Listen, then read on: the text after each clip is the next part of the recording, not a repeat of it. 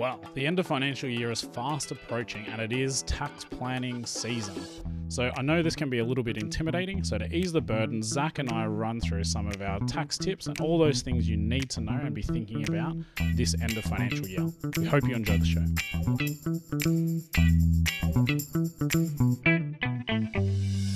Everything we talk about on today's podcast is general advice only because we don't know your individual personal situation. Before you act on anything we've spoken about, you should chat to your financial advisor, and if you don't have one, feel free to reach out to us. Now, on to today's show. Hi guys, and welcome back to another episode of the Wealth Collective podcast. It's Pete Pennicott here, and I'm joined by my co-host, financial advisor at Picard, Zach Masters. How you doing, Zach? Good, thanks, Pete. How are you? Yeah, feeling pretty good. A little bit flat last night. Obviously, opening on. It's not even the opening round of the AFL. It's just another round. Round two. So feels like an opening round, a draw. Talk about. Yeah, it was very anticlimactic, I guess you'd call it. It was a nothing game as well. I couldn't get into the game. I don't know if they were just out of practice or what it was. Oh, I think it's just like everything in 2020 just robs you of joy, it feels like at the moment. So that's what I saw a post someone saying it was the most 2020 game of football they've ever seen. Low scoring, no result. Just not the best game of footy.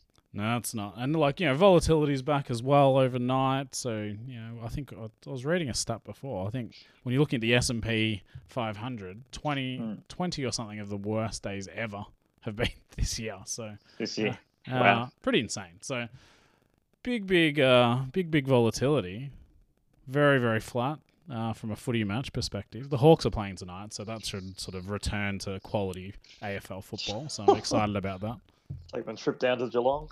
Yeah, so I don't know how that works. So don't they know the home of football's the MCG? But in other news, some positive stuff. I'm moving house next week, so that should be a bit of fun. Are you all packed and ready to go? No, not at all. No, so there'll be a busy weekend of sort of getting things ready. And the good thing is supporting the local economy. So a fair few tradespeople will be getting subbed into the current house because with kids, a lot of artwork's been put on the walls. No, not hung on the walls, drawn directly on the walls. Right. Yeah, no, a few doors have been scratched, so the joys of kids and pets. So, and those things will be tax deductible expenses, which leads me to today's topic, Zach. And you're wondering why I was going on about it. I was wondering what segue you're going to make. Great segue. So, obviously, June, we start to think about tax. Well, some of us think about it earlier, but for most people, June's about the time where we go, oh, hang on, I'm not really prepared. I haven't done much. What can I be doing? So tax planning can form an important part of an overall financial strategy, an overall financial plan, because it does matter.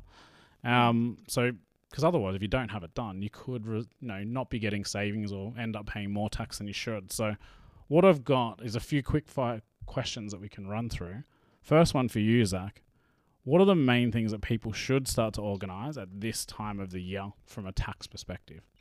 Yeah, well, I think at this time of the year, it's, you don't have a huge amount of time left, but you've still got enough time to do some things. So the first thing I'll be looking at is making sure that if you want to max your super contributions, that you've done that, making sure that you're not going to go over your caps. So looking at that and going, you've only got a finite amount of time left in the year to get your super contributions in and then claim them as a deduction. The other things I'd potentially be looking at is going, and it might be even more prevalent in a year like we've recently had, is going, have I got any investment losses that I should look to sell and crystallize those losses? Is that something that you're actively looking at the moment? Yeah, I think tax loss harvesting is an important thing. Like, you got to be disciplined with it. You don't just sort of indiscriminately sell anything that's at a loss, because there might be a legitimate reason that it's in the portfolio, and it might just be a timing issue. You don't want to fall foul of sort of the ATO by, you can't just sell it down and then buy the same asset the next day or the same day. So that's not within the rules. The other thing I thought you were going to say, instead of tax loss, in a year like this is donations. A lot of people have donated money to charitable organisations this year.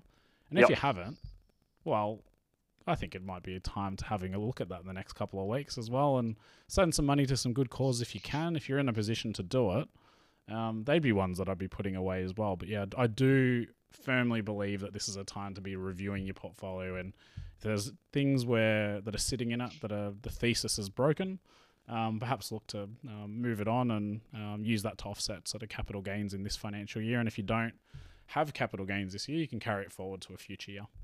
Yeah, definitely. Is there anything that people should be aware of when they're looking at super contributions? So, is it just that they need to get them in before the end of June, or? Oh, just it has to be sort of processed in the fund by June 30. So just make sure don't go sending it in on June 30. Even with digital money that we have nowadays, things do not happen that quickly. So make sure you get it in at least a couple of days before. I'm not sure what day does June 30 fall on this year. So is it a weekend like it was last year? It is the Tuesday this year. Yeah, look at this great podcast work. Yeah, so that would be that's an important one. And I do think you need to be conscious of it's not per fund. It's like some people have multiple funds. Some by design, some by accident. So just make sure you're checking and you're aware of how much you've put into all of your super funds.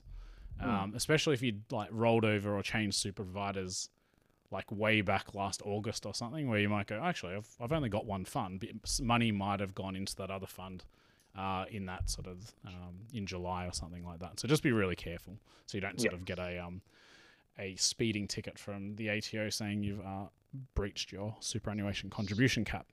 Definitely. Other things, from my perspective, I'd be having a look at, if you're running a small business, is there income like that you could potentially defer and take it in July instead of now?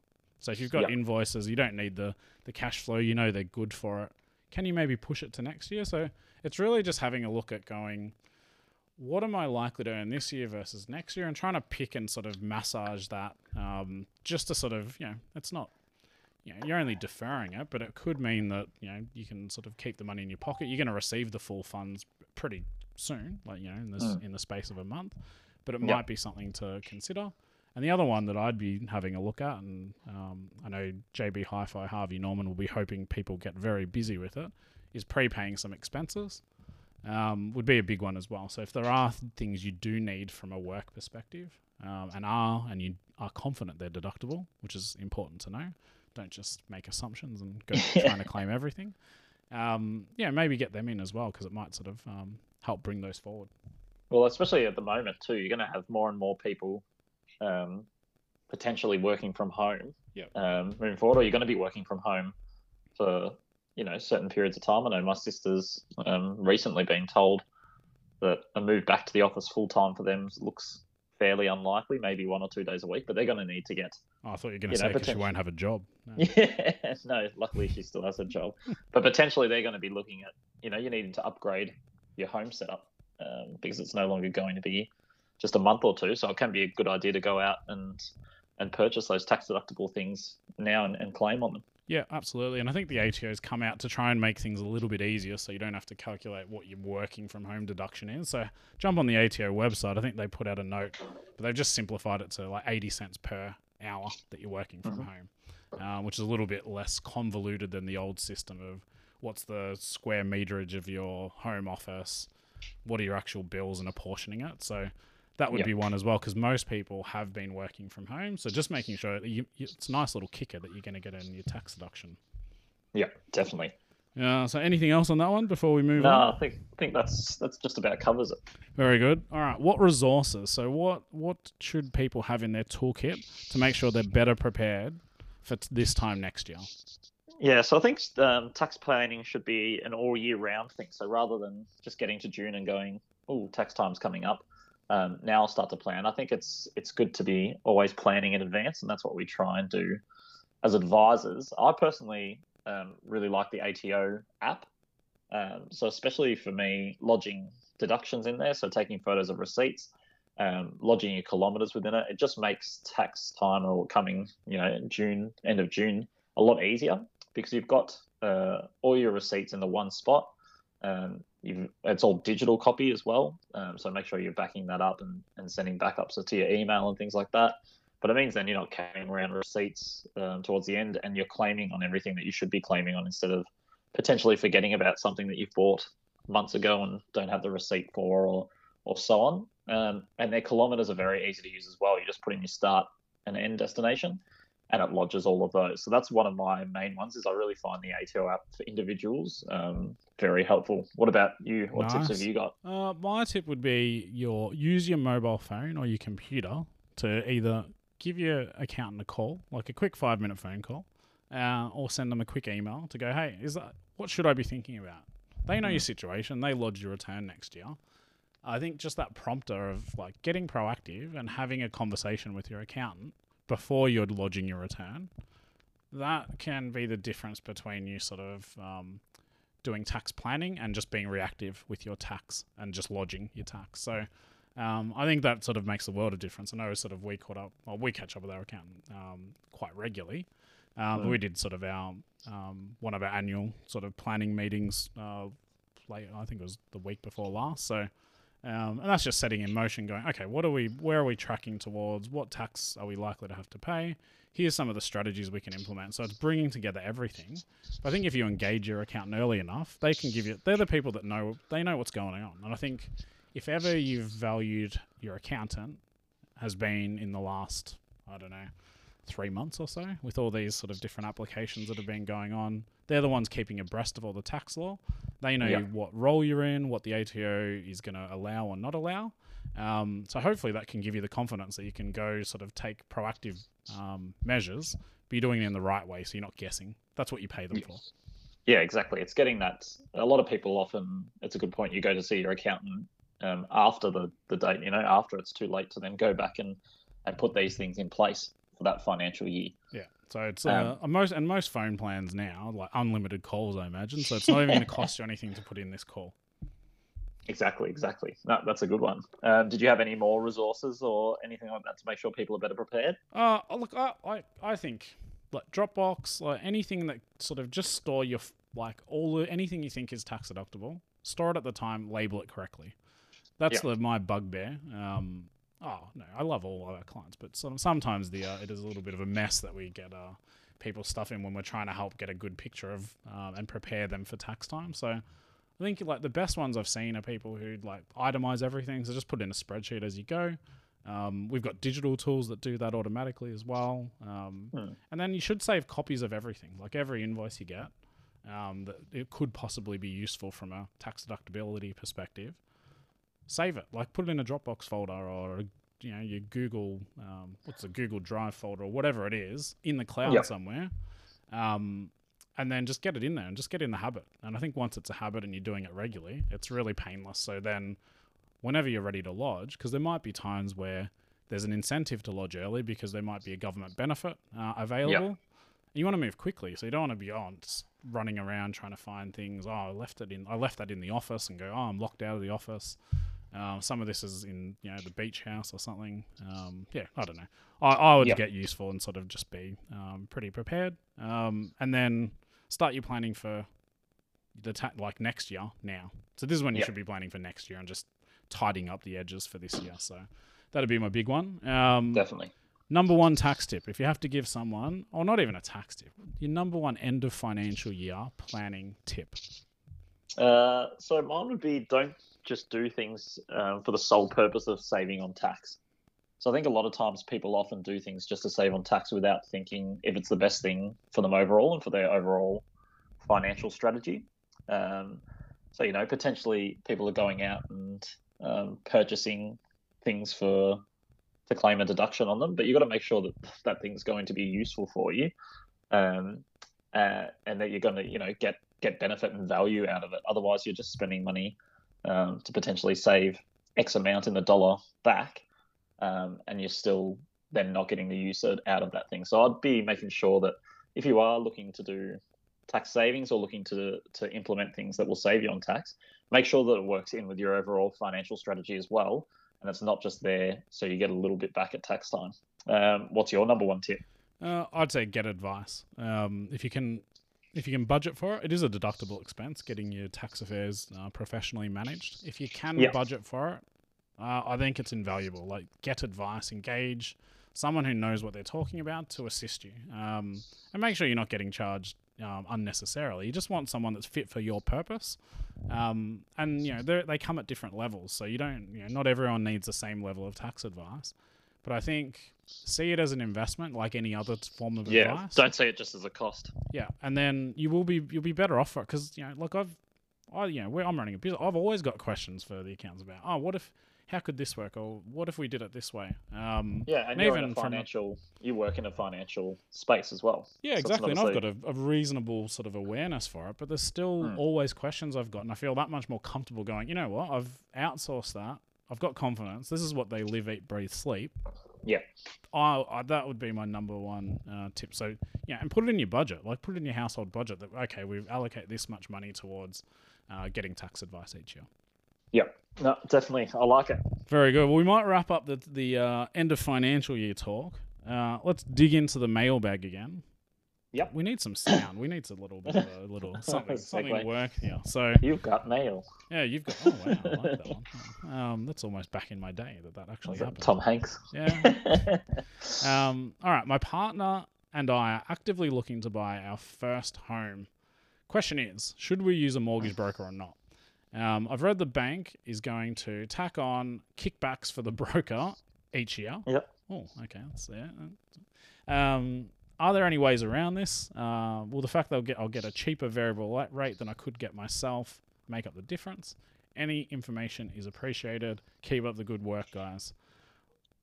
There you go. What would you do if you were in my situation? I'll throw that over to you. So I think without knowing the full details and obviously about whether the bank's tacking on 1kg, usually the way a mortgage broker is paid, and each one's different, but most are still paid by commission. So they get paid by the bank in which you go and get your loan from through them. So that's not unusual that the bank would be paying the broker, and usually, therefore, going to see a mortgage broker is not an explicit cost to yourself. If I was going to get my first home, I'll definitely be going and sitting with a mortgage broker. So a mortgage broker has access to usually a lot of different lenders. It means that you're not having to go out and do the work yourself and find out which loan's going to be best for you, which rate's going to be the best.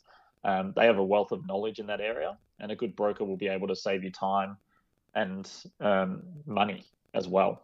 So I think that definitely that's something I'll be looking to put myself in front of them. So you've recently purchased a house, Pete. Did you go about seeing it through a broker? What are you're assuming I didn't pay cash for it?